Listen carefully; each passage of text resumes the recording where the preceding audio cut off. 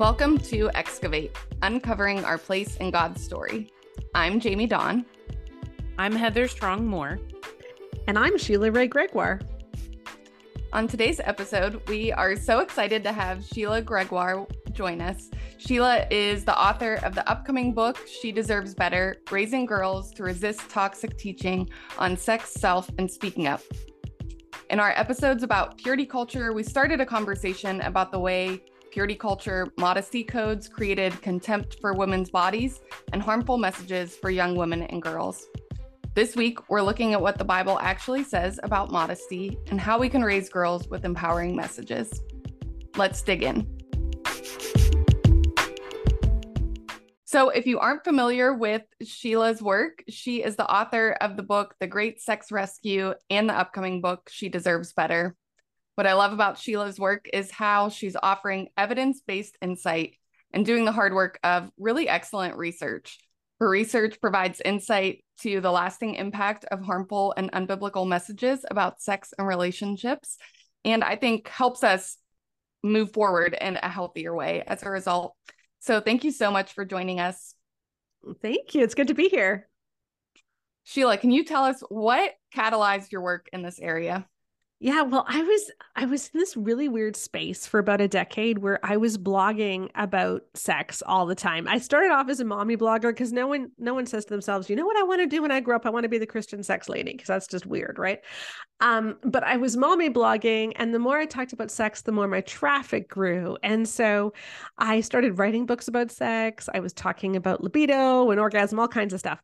But the one thing that I didn't do was read other books, because I kind of figured they love Jesus, I love Jesus. We're all saying the same thing, and I didn't want to plagiarize. And then about 4 years ago, through various circumstances, I took Love and Respect off the shelf, and I read the sex chapter in that. And I described that as like the nuclear bomb that went off in my living room, because that changed everything for our ministry.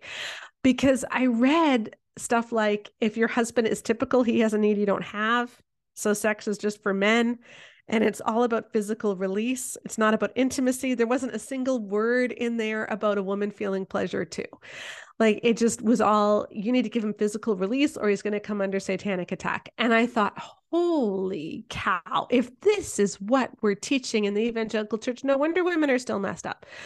So that prompted a huge research study that we did for the Great Sex Rescue. We surveyed 20,000 women to see how evangelical teachings around sex and marriage affected marital and sexual satisfaction. And if you're listening, if you go to Amazon, look up Great Sex Rescue and read the reviews. There's 2,200 of them now. The most common words you'll see are validating and freeing. So I felt so validated. I felt so free. But then we had all these women coming to us saying, okay, Sheila, like, I feel so much better now, but I have no idea what to say to my kids, because I grew up with all this toxicity. And now what do? All I know is the toxic stuff. I don't want to pass that on, but I also don't want my kids to be totally promiscuous. So what do? So that's what She Deserves Better is. We surveyed another 7,000 women to find out about their experiences as teens in church and how that affects them long term. And yeah, really interesting findings from that as well. Wow. I can't wait to get my hands on the book, but I've loved hearing little pieces of it. And I just want to point out, if you listen to Sheila's podcast, I love how intergenerational your ministry is. So what did it look like for you to bring your daughter in to your ministry? I know it's a super weird thing, because like, we are the Christian sex place and it's mostly a mom and daughter team, which is really weird. My husband comes on the podcast quite a bit too, and he's co-authored a book for men with me, and my son-in-law is sometimes on the podcast. But yes, it is mostly me and my daughter Rebecca, and then a friend of ours, Joanna Sawatsky, who is also a millennial. So I'm the Gen X woman with the millennial daughter, and then there's another millennial helping us as well.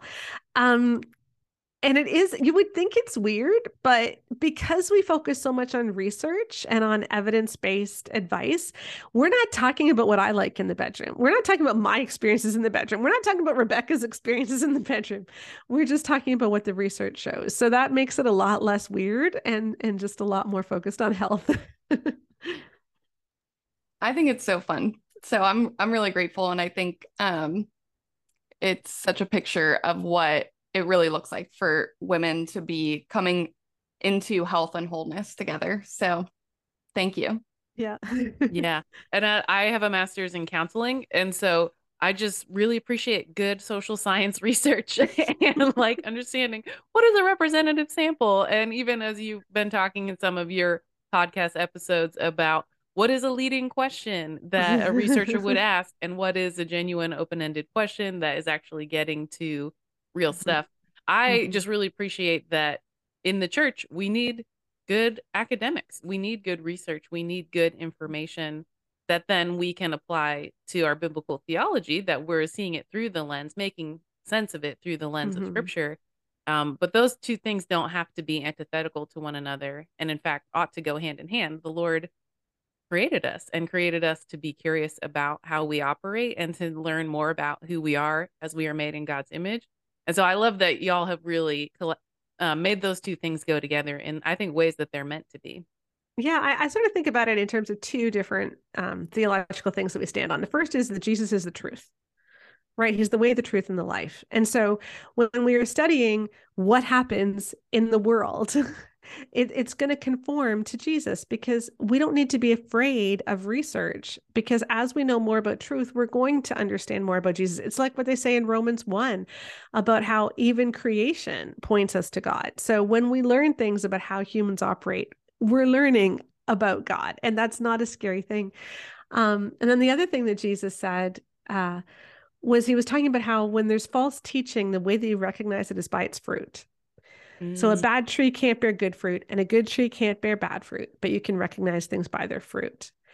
And that's what we stand upon, because in everything that we've looked at in theologies around marriage, in teachings around sex, and what we tell teens, there's people saying we should be saying this, or we should be saying this, or we should be saying this. And Jesus told us how to judge, because people are always going to have different interpretations when we look at scripture. But Jesus says the way you judge is you look at the fruit. And so that's what our research projects have been about, is let's look at the fruit and let's see what really works. And let's not be scared of that. Yes. Oh, that's so good. All right. So, for those who are coming to the podcast for the first time, our format is to work through a passage of scripture that centers the experience of women and discuss what the passage is teaching us. So, today we're going to start by looking at what the Bible actually says about modesty, followed by a discussion of how evangelical culture has understood these passages. And we just want to offer an invitation to a better path forward for the next generation of girls and young women.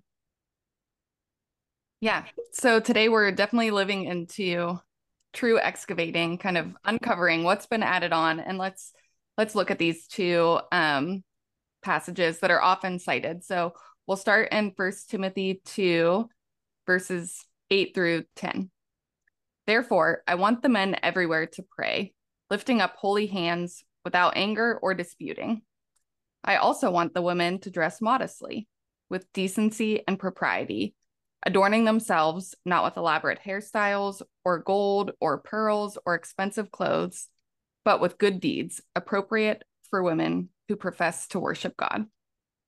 And it goes on from there, of course, to a fairly controversial passage that we have other episodes about. So you can dig into those for the rest of that. And then 1 Peter 3 says, your beauty should not come from outward adornment, such as elaborate hairstyles and the wearing of gold jewelry or fine clothes. Rather, it should be that of your inner self, the unfading beauty of a gentle and quiet spirit, which is of great worth in God's sight. So again, it goes on from there, but really what we see is really similar passages that are emphasizing women not defining themselves by their outward appearance, particularly as it relates to socioeconomic status, really, that there's a flashiness to this, even the elaborate hairstyles. It's not so much like your hair can't look nice, but that was really a declaration of privilege and wealth in the way that women were able to have their hair braided.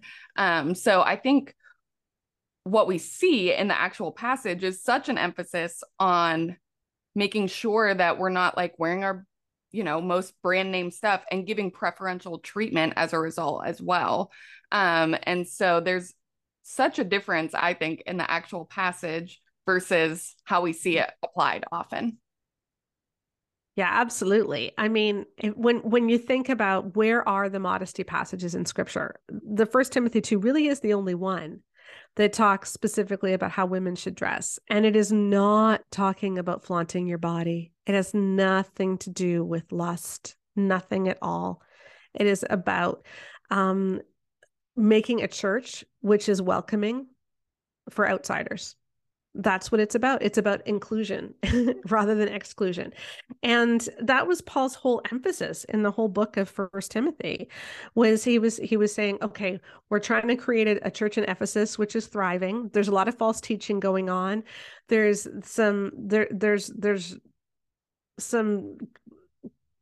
fights and quarrels within the church. So how do we sort all of those out so that people are getting along and so that other people feel comfortable when they come into church so that our church can grow? That was Paul's emphasis.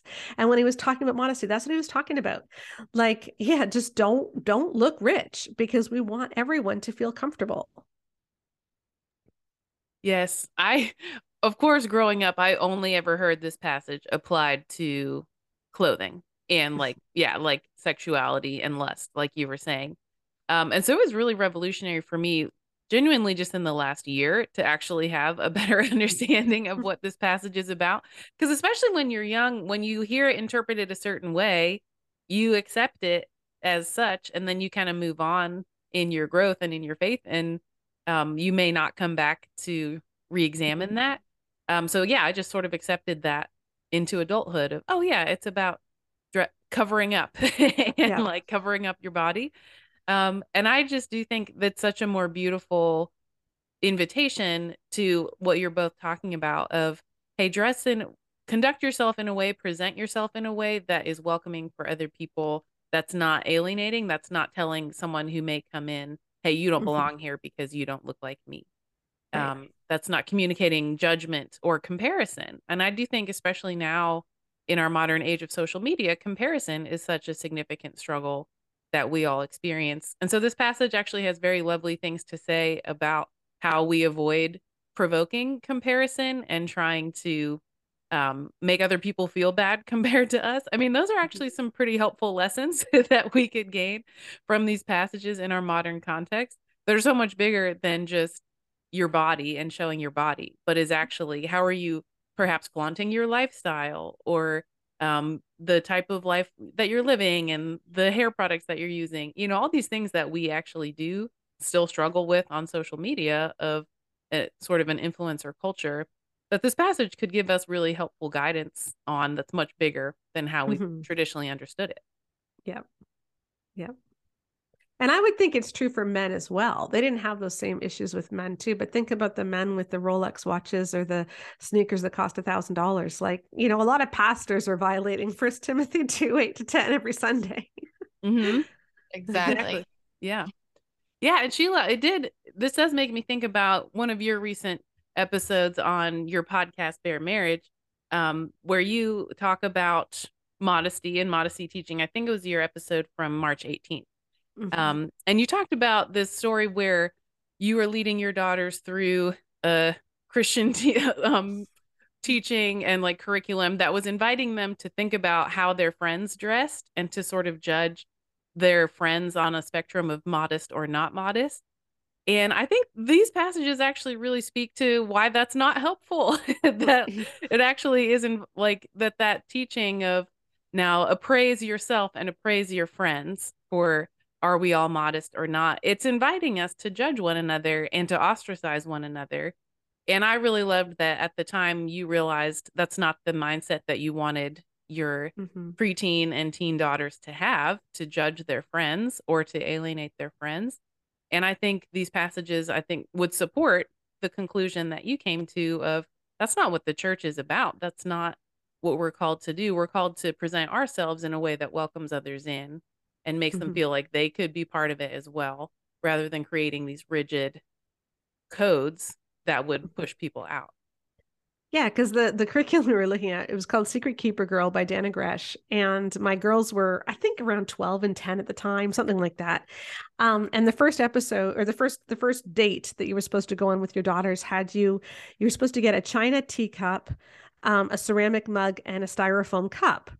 And you were supposed to ask your girls if they had friends who were treating themselves more like a styrofoam cup in the shows they watched, the music they listened to, or the clothes they wear. Were they showing themselves to be trashable rather than a china cup? Now, at the time, we had several girls who would hang out at our house who came from, more marginalized homes. They would often wear crop tops and Spice Girl t-shirts, and this was just what was going on. And we welcomed them. We had them over for dinner. And there was no way that I wanted my girls to start thinking about those girls as trashable. Mhm. So I got rid of that curriculum. But think about what Paul was saying. Paul wanted people to feel welcome. Would girls feel welcome in a church which was talking about how they were trashable based on what they wear? Mhm. Right. I think not. I think so much too, like what we see, it can't be overstated because of how much it has been emphasized. We don't see anything in these passages about the male gaze, really. Mhm. Like it's all about comparison, it's all about invitation, but it's certainly not defining clothing by who else will be Mhm. looking in terms of like this male gaze and the way in which these modesty codes that evangelical culture is made up is emphasizing the men and in particular the way that women should actually see themselves as a potential stumbling block, which is just such a horrible way to Mhm. raise young women to see themselves. um but let's talk a little bit about what did you find from your research? How are these messages impacting women? Mm-hmm. Okay, well, can we go a little bit backwards and talk about some of the Bible passages that are used and what that's really saying, and then I'll Yes. tell you what I found. So when the Bible talks about modesty in terms of lust, or really when the Bible simply talks about lust and how men see women's bodies, the emphasis is always put on the man. It's not put on the woman. So Jesus said, whoever looks at a woman with lust has already committed adultery with her, and advises that you gouge out your eye. If your eye causes you to sin, gouge it out.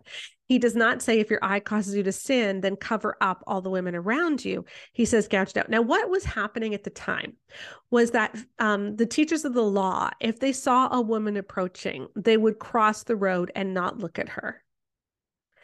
And when Jesus was saying that about lust, whoever has already looked at a woman has already committed adultery. What he was really doing was he wasn't even just calling out the lust, he was calling out the way they were treating women. Because they were treating women like, I can't look at you. You are danger to me. You are nothing. I get to ignore you because you are a woman.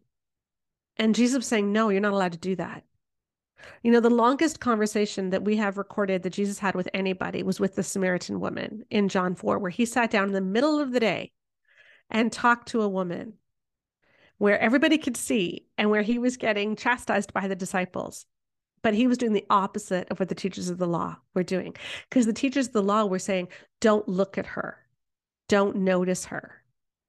Don't do any of that. And Jesus never refused to look at women. Jesus chose to truly see women. And that is the big difference. So, but what we have done in the church is we've forgotten all of that. And we have put the blame back on women. And we have said, you can't be a stumbling block to your brothers in Christ. And we can discuss the stumbling block passages later, because I have a unique view on those too. There's two of them. And we can look at those if you want. But what we did in our study for She Deserves Better is we studied 4 different iterations of the modesty message, because there is many factors that go into what we tell teen girls about modesty. So we asked if they had ever believed at different points in time and how strongly they believed or disbelieved these 4 ideas. Boys are visual in a way that girls will never understand. Boys can't help but lust if a girl is dressed like she's trying to incite it. A girl has a responsibility not to be a stumbling block to the boys around her, and a girl who modestly is better than a girl who doesn't. And I may not have those exactly word perfect, but those are the basic things that we looked at. And all of them are toxic. They are terrible. Okay. The outcomes long term are awful. If you believe modesty messages, for instance, you have a girl has a 52% higher rate of having vaginismus when she's married, which is a sexual dysfunction disorder that evangelical women suffer from at 2 to 2.5 times the rate of the general population. And the modesty message is largely responsible for it. They're 68% more likely to marry an abuser if they believe the modesty message. They're 30% more likely to have lower self-esteem, which then leads to worse relationships, worse mental health, worse job outcomes, all kinds of bad things long term. So these are terrible, terrible messages that we have given to our girls, and it needs to stop. Yeah, I think it's so interesting to see, and part of why I love your evidence-based approach is because we were really told these things as if they are a fact. Like it is how a man is wired, like part of his biology, that he just can't help it. He is a visual person, and all of those things are just not true. And so I think to be able to come back with a really like evidence-based, like this has really bad fruit, is so helpful, in particular because of how we really were taught those things as if they were like in your biology book almost. Yeah. And they're not. The most recent meta-analyses, there's one from 2020 and 2021, which are, so a meta-analysis is when they take like all kinds of different studies and pull them all together and create operational definitions and try to amalgamate all of the research to come to a bigger conclusion. Because often you'll have all these really small studies, some of which say contradictory things. So let's put them all together and see it. And the two most recent meta-analyses show that there are not really brain differences that matter between men and women. And men are not more visual than women are. Women do have higher arousal non-concordance, which means that our bodies can be aroused when our minds don't think that we are. So we can see something and be like, oh, but like we're actually responding physically, for instance. And we tend to be aroused by different things than men are, but we are not less visual. Wow. That's like genuinely shocking because it's so ingrained in, I think, at least modern evangelicalism that, oh, this is just how men are and women aren't at all. And they're, men are from Mars, women are from Venus or whatever, like that we live on separate planets. And that's genuinely shocking in such an important way that's just patently false. But when you teach men that they can't help but lust, then that becomes their reality. And so for those men, they probably can't help it. And multiple studies have shown this too. When you create a hypervigilance around lust, then you create the lust problem. We found this as well. We've studied men too. And a lot of men think that they are struggling with lust when it looks like they're merely noticing that a woman is attractive, and they don't know the difference between those two things. They don't understand that noticing doesn't mean that you're lusting. Whereas like, it's okay for women to say, oh, that guy is hot. We don't get negative messages for saying that. But if a guy were to say, oh, that girl is hot, then he's now lusting, Yeah, that's so true. Yeah. Not that we should be going around saying people are hot, but I'm just saying like women don't get the same, like we aren't accused of lust in the same way that men are. Yeah, absolutely. Yeah. I love how you pulled out those teachings of that Jesus, whenever he's talking about lust, he is focusing on men and exercising self-control rather than covering up women. That's so simple and fundamental and yet so important because we obviously completely ignore that reality. And Jamie and I have talked some when we did some episodes about purity culture that some of this also stems from not normalizing intergender friendship. And that's also the hypersexualization of like, oh, you're going to be attracted to each other and you're going to cause each other to stumble, etc. And then we cultivate dehumanizing one another and objectifying one another because we're also not normalizing just normal platonic friendship that does humanize someone. It creates meaningful connections that help you to see the opposite sex as humans Yeah. and peers and equals, because you know them and you care about them and they care about you. And how much Jesus really models friendship with women in such lovely, healthy ways. We're recording this around Easter time, and I am studying Jesus raising Lazarus with students this week. And it really stuck out to me this time around reading that story, that Jesus has one-on-one interactions with both Mary and Martha beforehand. And he has a one-on-one conversation with Martha. She comes out to meet him. And then Martha goes back and says, "Hey, Mary, Jesus wants to talk to you." Mary goes out and talks to Jesus. And it seems very normal. It seems very just casual in the story. Of course, they're dealing with something very heavy of the death of their brother, but that doesn't seem strange. It's not presented as strange that Jesus wants to talk to them.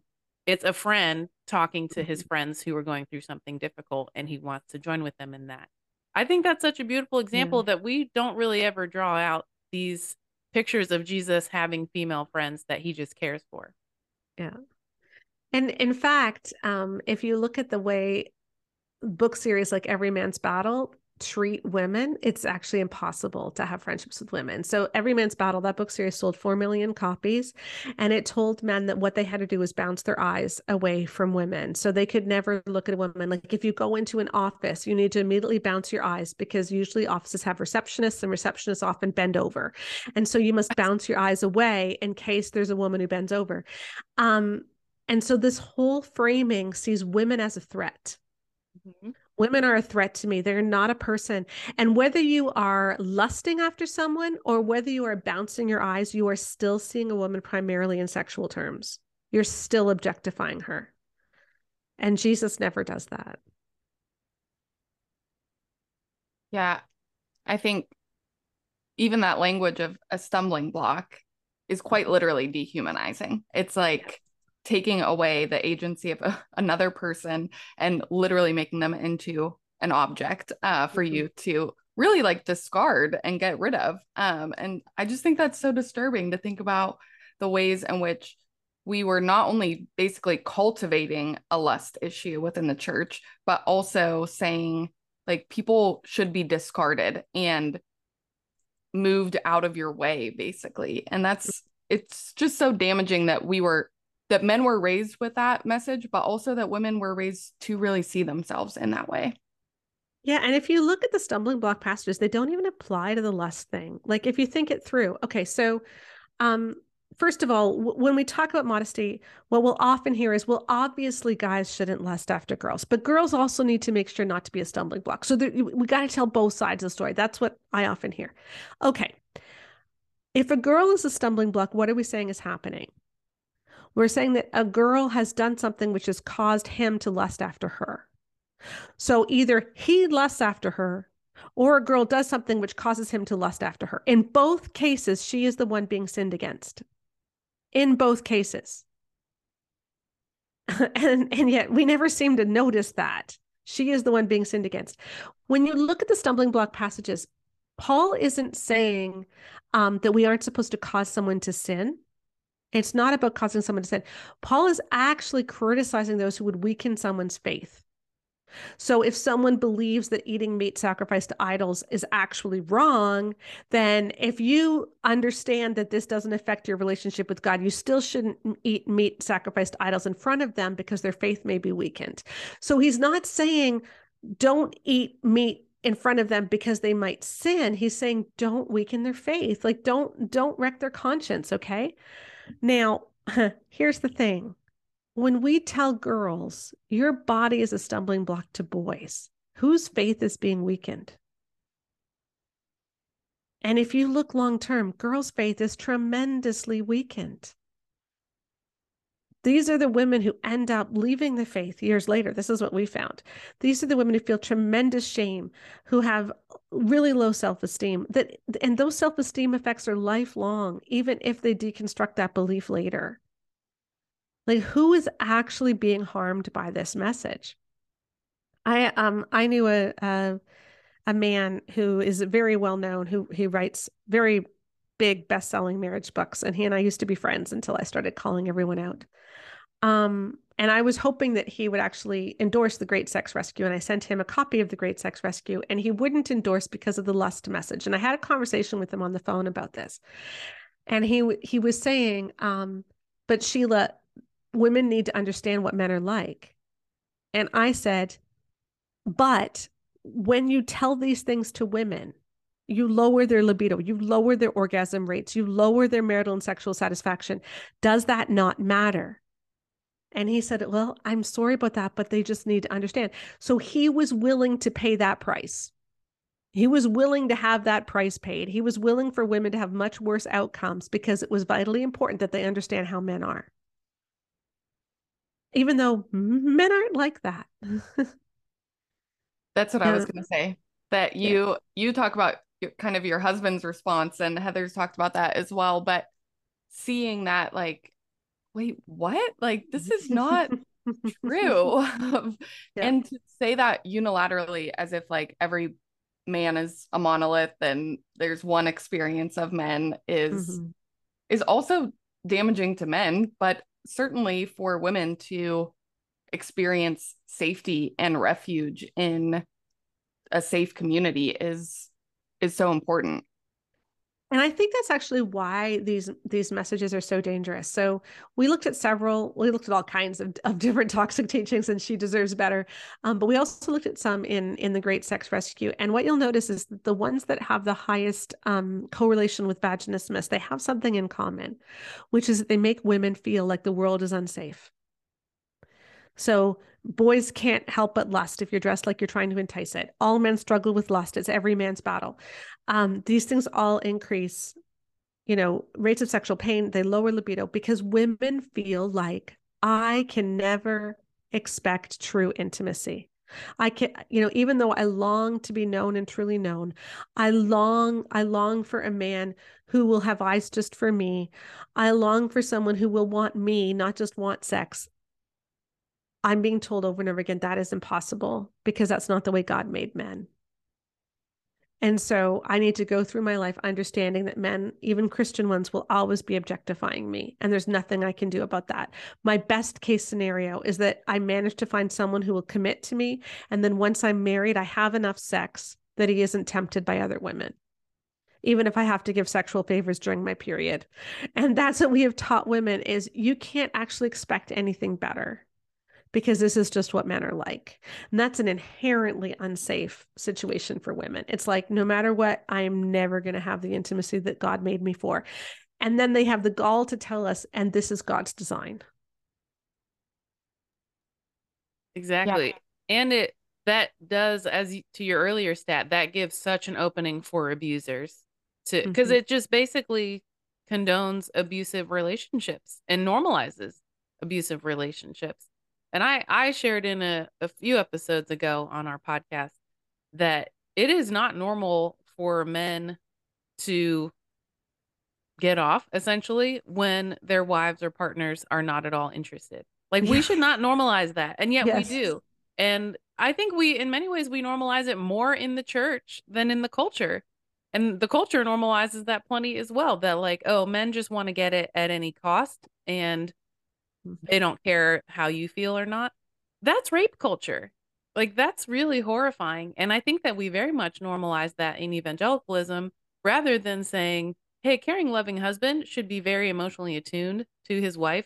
And he actually, if she's not into it, that will be detrimental for him. And he's not going to want to push that. That's what a caring man should do. And like, we should be able to expect that. We should expect mutuality and for mutuality to be a priority for loving Christian, godly husbands. And we have just never placed that expectation on Christian husbands. Yeah. No, I know. And that's really what the Great Sex Rescue is about. So I know our new book is really about teens, but yeah, the Great Sex Rescue is really all about that. How we have not expected men to want intimacy as well.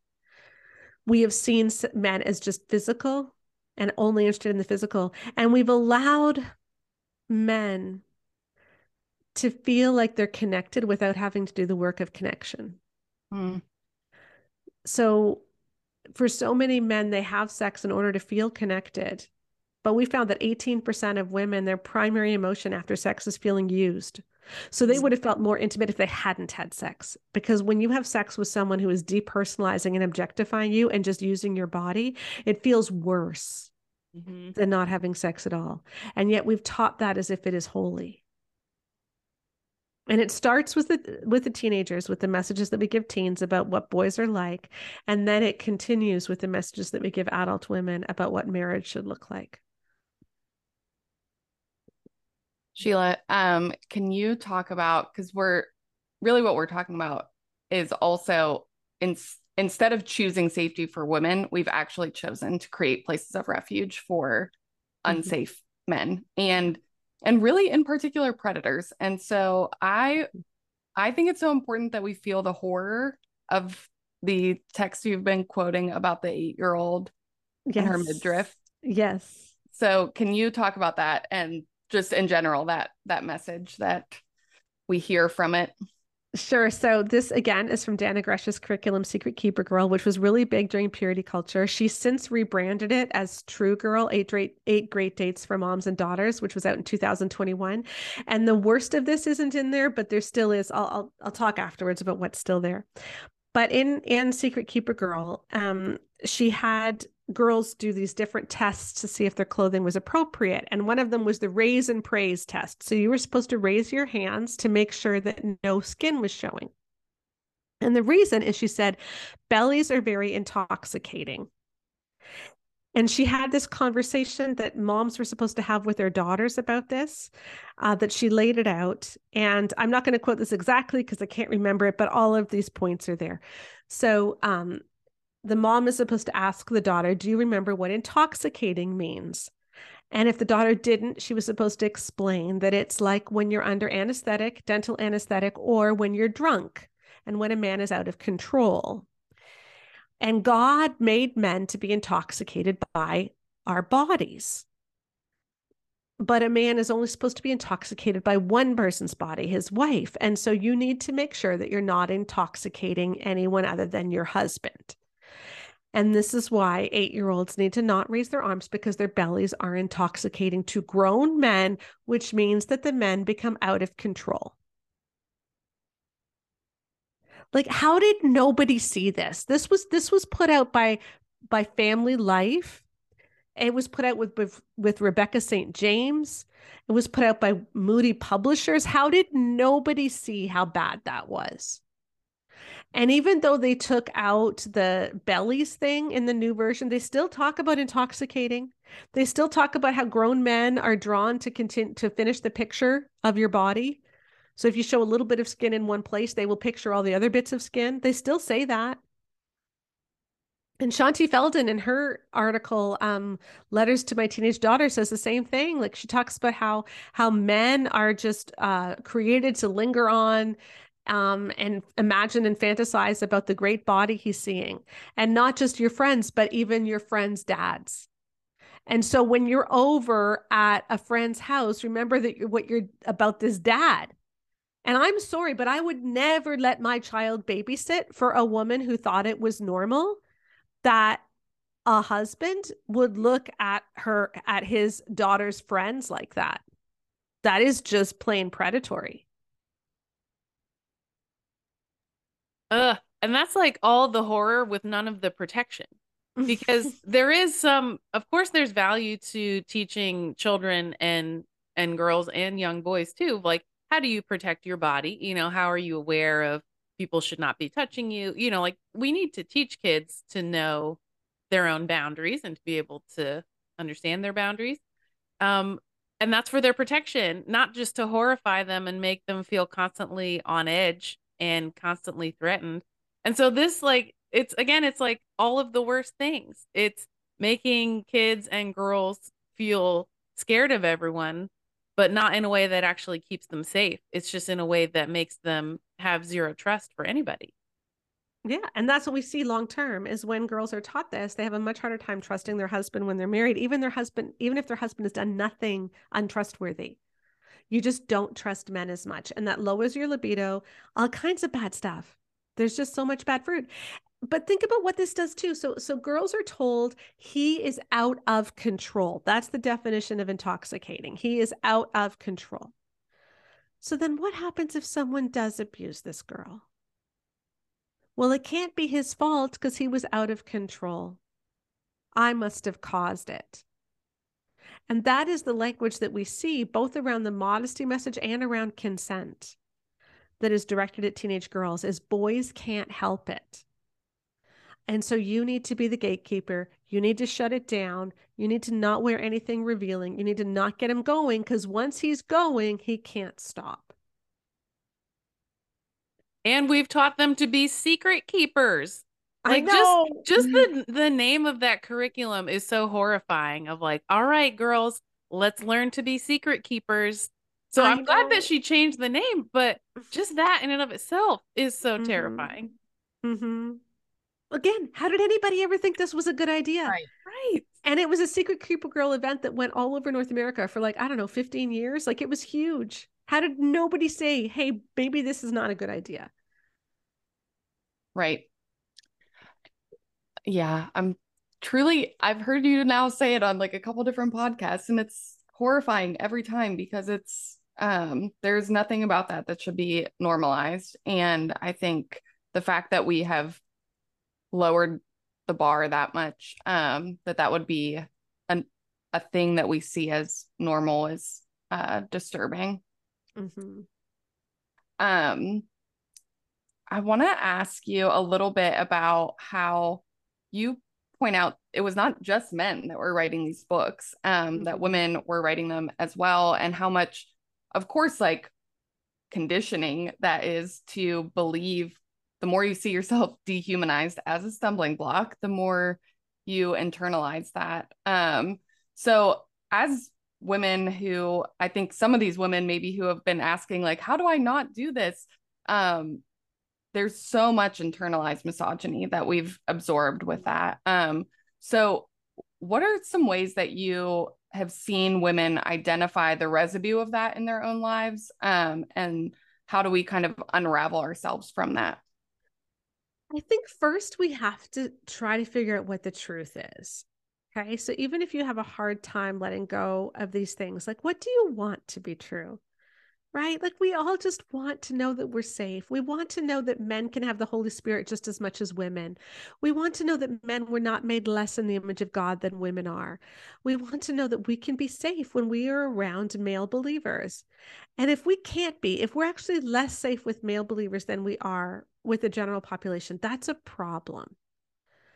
And we need to be honest about that.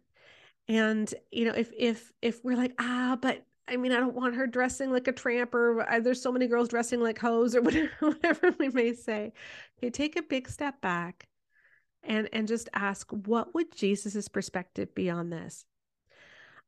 We did find some interesting things, which is in our focus groups, we talked about the modesty message. Overwhelmingly, women said that the place that they heard the modesty messages as girls was from other women. You know, sometimes they would hear it from their youth pastor. Sometimes a pastor would preach on it from the pulpit, but overwhelmingly it was from other women, giving them dress codes, pulling them aside, telling them to put on a sweater. That's what happened to my daughter when she was 11. A Sunday school teacher told her not to wear V-necks anymore because the men would look at her chest, and then I couldn't get her to go to church for several weeks. I mean, it was just awful, right? What 11-year-old wants to be told that? Or my girls were told by an elder's wife not to wear skirts when they were on the praise team as teenagers, because the men in the front row might look up their skirts. But the only men who ever sat in the front row were elders when they were serving communion. So this was just very distressing to me. So it's overwhelmingly women that are giving these messages. And we actually looked at, okay, when women believe the modesty messages as adults, because a lot of us believe them as teens, but we don't believe them now. So let's look at the women who believe them now. What do they have in common? What are some of the characteristics of their lives? And what you find is that they are far more likely to be in abusive marriages. They are far more likely to be married to men who have porn issues. They are far more likely to have lower self-esteem. It's just a big, hot mess. Now, this doesn't mean that every woman who teaches it has a bad marriage. They're just more likely to. And so that should start to, so when I hear a woman say that, like I told you, when I hear a woman write that even the dads are looking at girls that way, I worry about their husbands. And I think that's a good rule of thumb is if there's a woman who's saying that all men lust after teenage girls, never ever let your teenage daughter babysit for that family. I think that's a very good rule. Because if they think that all men do that, then it means the men that they know best probably do that. And that's concerning. Now, it might not be that. It might be just that this is what they've been taught their whole lives and they've internalized it. And that could also be true. But we also did find that the modesty messages are highly correlated with general measures of internalized misogyny. So a really good measure of internalized misogyny is the idea that girls talk too much, because people often believe that girls talk more than boys do, or that women talk more than men do, and that this is a problem. It's actually not true. James Dobson started that off in 1983. He made it up. There was no citation given in his book, and people have quoted it and kept it going around for decades. But when actual researchers measured it, women and men say virtually the same number of words in a given day. There's no real statistical difference, and multiple meta-analyses have found this. The only problem is when women are in mixed groups. So when there's a mixed group, women don't talk enough. So if you believe girls talk too much, that means that, first of all, you're not connected with reality, because girls do not talk more than boys do. They actually talk less. But also you think that girls' voices are a problem and that we really should be prioritizing boys' voices. That is internalized misogyny. And when women believe girls talk too much, they're 4 times more likely to believe the modesty messages. And so the modesty messages are also a form of internalized misogyny. That's one of our big theories from our research. And so it's kind of like so children are supposed to be seen but not heard. But in the evangelical church, women aren't supposed to be seen and we're not supposed to be heard. I think that's so insightful, because really, when we think about like wanting a better path forward for the younger women behind us, like we also have to think about how we are continuing to unravel from those messages. And so I think we really have to do some work to like dig up those roots and ask ourselves hard questions about what we do believe about ourselves and our peers. And so I think it's really important that you're bringing out that piece of the internalized misogyny, because you're right. Like, and even if they didn't fully believe it, they were the ones who usually had to be like the dress code police and say like, oh, you're wearing spaghetti straps, you better go put a jacket on or whatever. And so even when you don't believe it, when you're the one who has to police that and enact it, whether or not you believe it, like it's gotten into you somehow. And so to be intentional about kind of unraveling from that, I think is so important. Mm-hmm. Yeah, I definitely was raised with that perception as well of like, oh, women just talk constantly and men hardly ever talk. And then I was a freshman in college in intro to psych, and my textbook was immediately refuting that of like, oh, men and women actually talk about the same, and men are far more likely to interrupt someone in conversation than women are. So from the time I was 18, I was like, what the heck? Like, that's just not true at all. And so like I've sort of been on a soapbox ever since of like, that's a misconception about how men and women are. But yeah, it was so ingrained of, oh, women are just gonna talk. And I think especially in church settings, there's kind of this stereotype of we have to drag the women out of church because they're just going to stay and talk forever, and we're never going to get home for lunch so they can make lunch. You know, like there's so many random things that we put on women that are these negative stereotypes that are just not based in reality at all. Yep.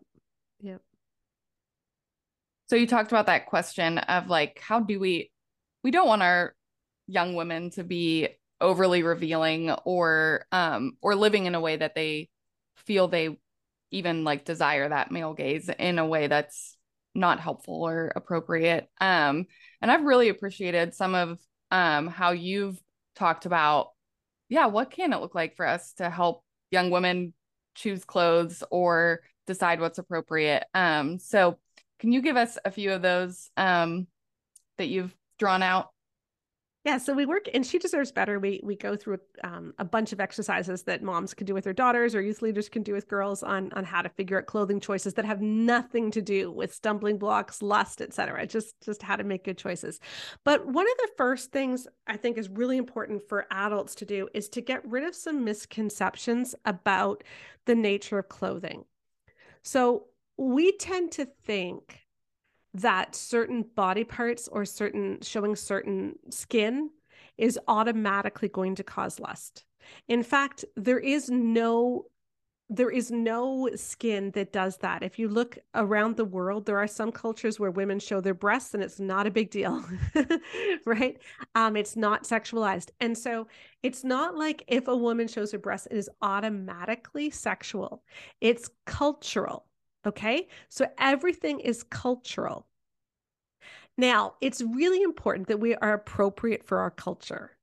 I think that's really what 1 Timothy 2 was also about, is that people feel comfortable, and people are going to feel comfortable when people look normal. If you are dressed in a long denim skirt and an oversized t-shirt and a bun because no one's allowed to cut their hair, and that's what your whole church looks like, your average woman is going to feel very uncomfortable in that church. Even if she is dressed relatively modestly, she's going to feel judged. So you can actually violate 1 Timothy 2, 8-10 by being too modest. Like, what we want to do is we just want to look culturally appropriate. Now, here's the issue, though. What is culturally appropriate differs by generation. So Gen X and boomers get really upset about yoga pants. Like, male Gen X and boomers are just on a real soapbox about yoga pants. You know who doesn't care about yoga pants? Is Gen Z. Sorry, I'm Canadian. Gen Z. Gen Z do not care about yoga pants. Like, it doesn't even register to most Gen Z guys. All right. But Gen X and boomers, it's like just the worst thing in the world to wear. And when we're trying to figure out what our daughters can wear, a good rule of thumb is to think, if my daughter were in a group of 20 girls at the mall wearing what she is wearing right now, would she look normal? Because if she would look normal, it means that she's not shocking. There is nothing there that is actually like immodest or calling attention to her in a sexual way. Because the way that we call attention to ourselves in a sexual way is by dressing on the extreme. So even this idea, she's dressed like a hooker. You hear that older people say that a lot about teenagers. She's just dressed like a hooker. What they mean is she's dressed the way a hooker dressed when I was young. But she's not dressed the way a hooker dresses today. I mean, so it may have been the case that that is what a hooker looked like in 1960. And I'm sorry, I don't even like the term hooker, but you know what I'm saying, right? But that isn't what someone who has been forced or pressured into sex work dresses like today. If someone is wearing what is considered normal for their culture, then they're not showing too much skin, even if you think they're showing too much skin, because it's lost its shock value. When everybody wore crop tops in the 80s and no one talked about belly buttons then. Okay, it was just a normal thing.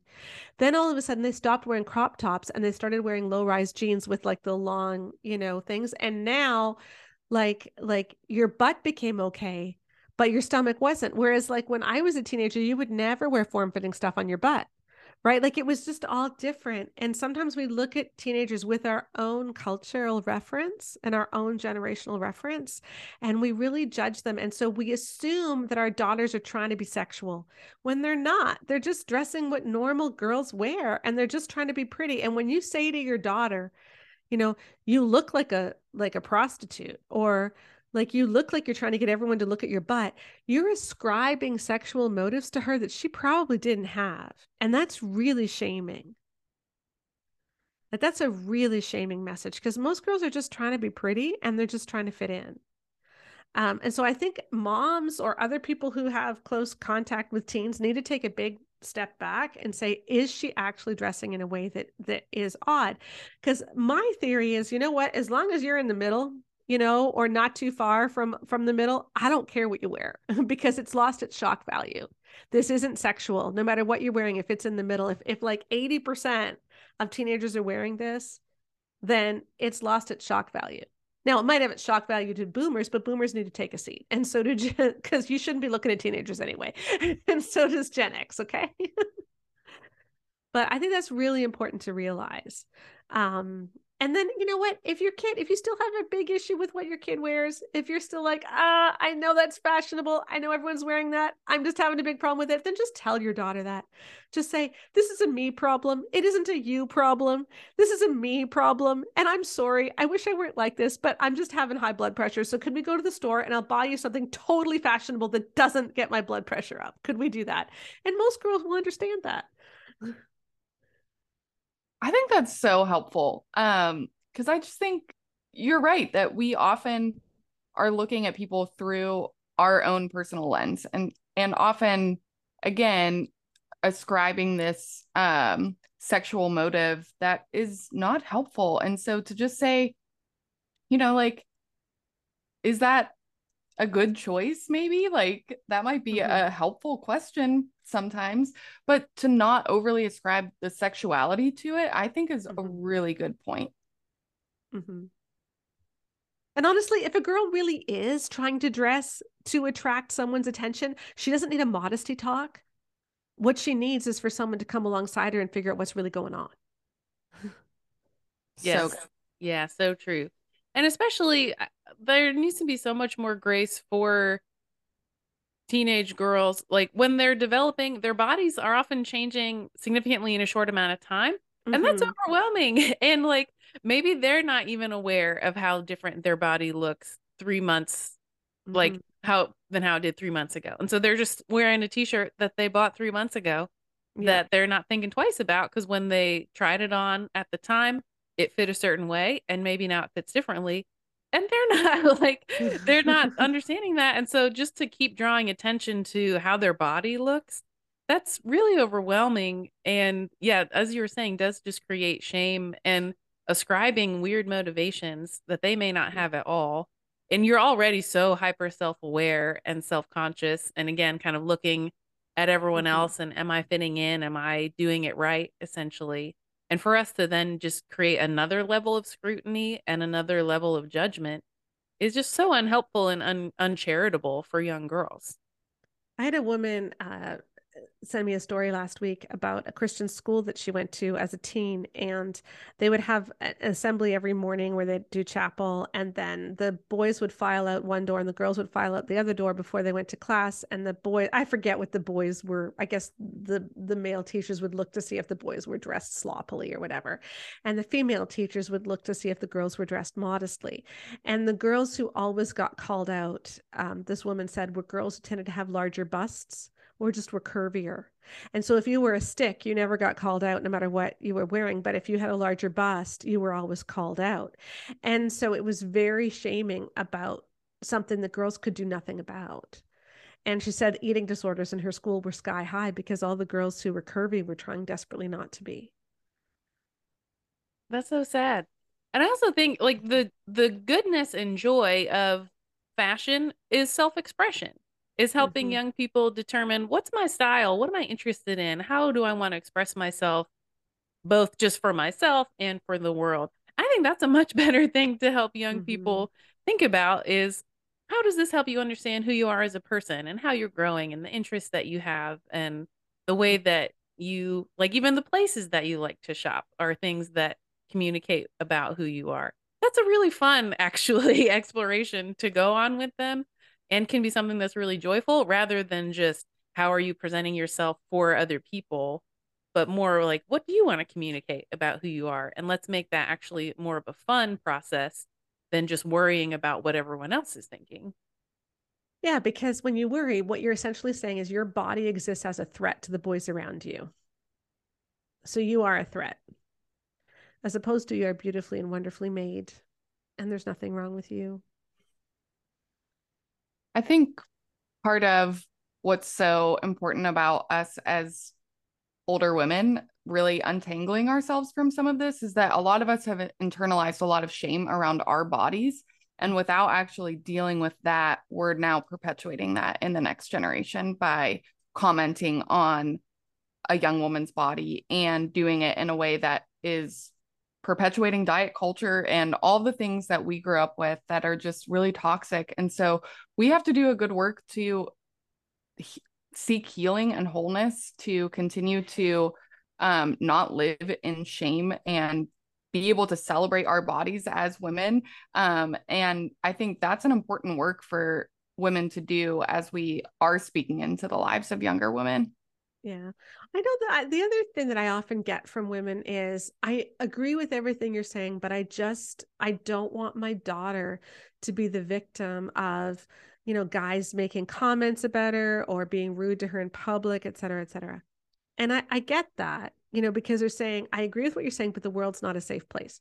And absolutely.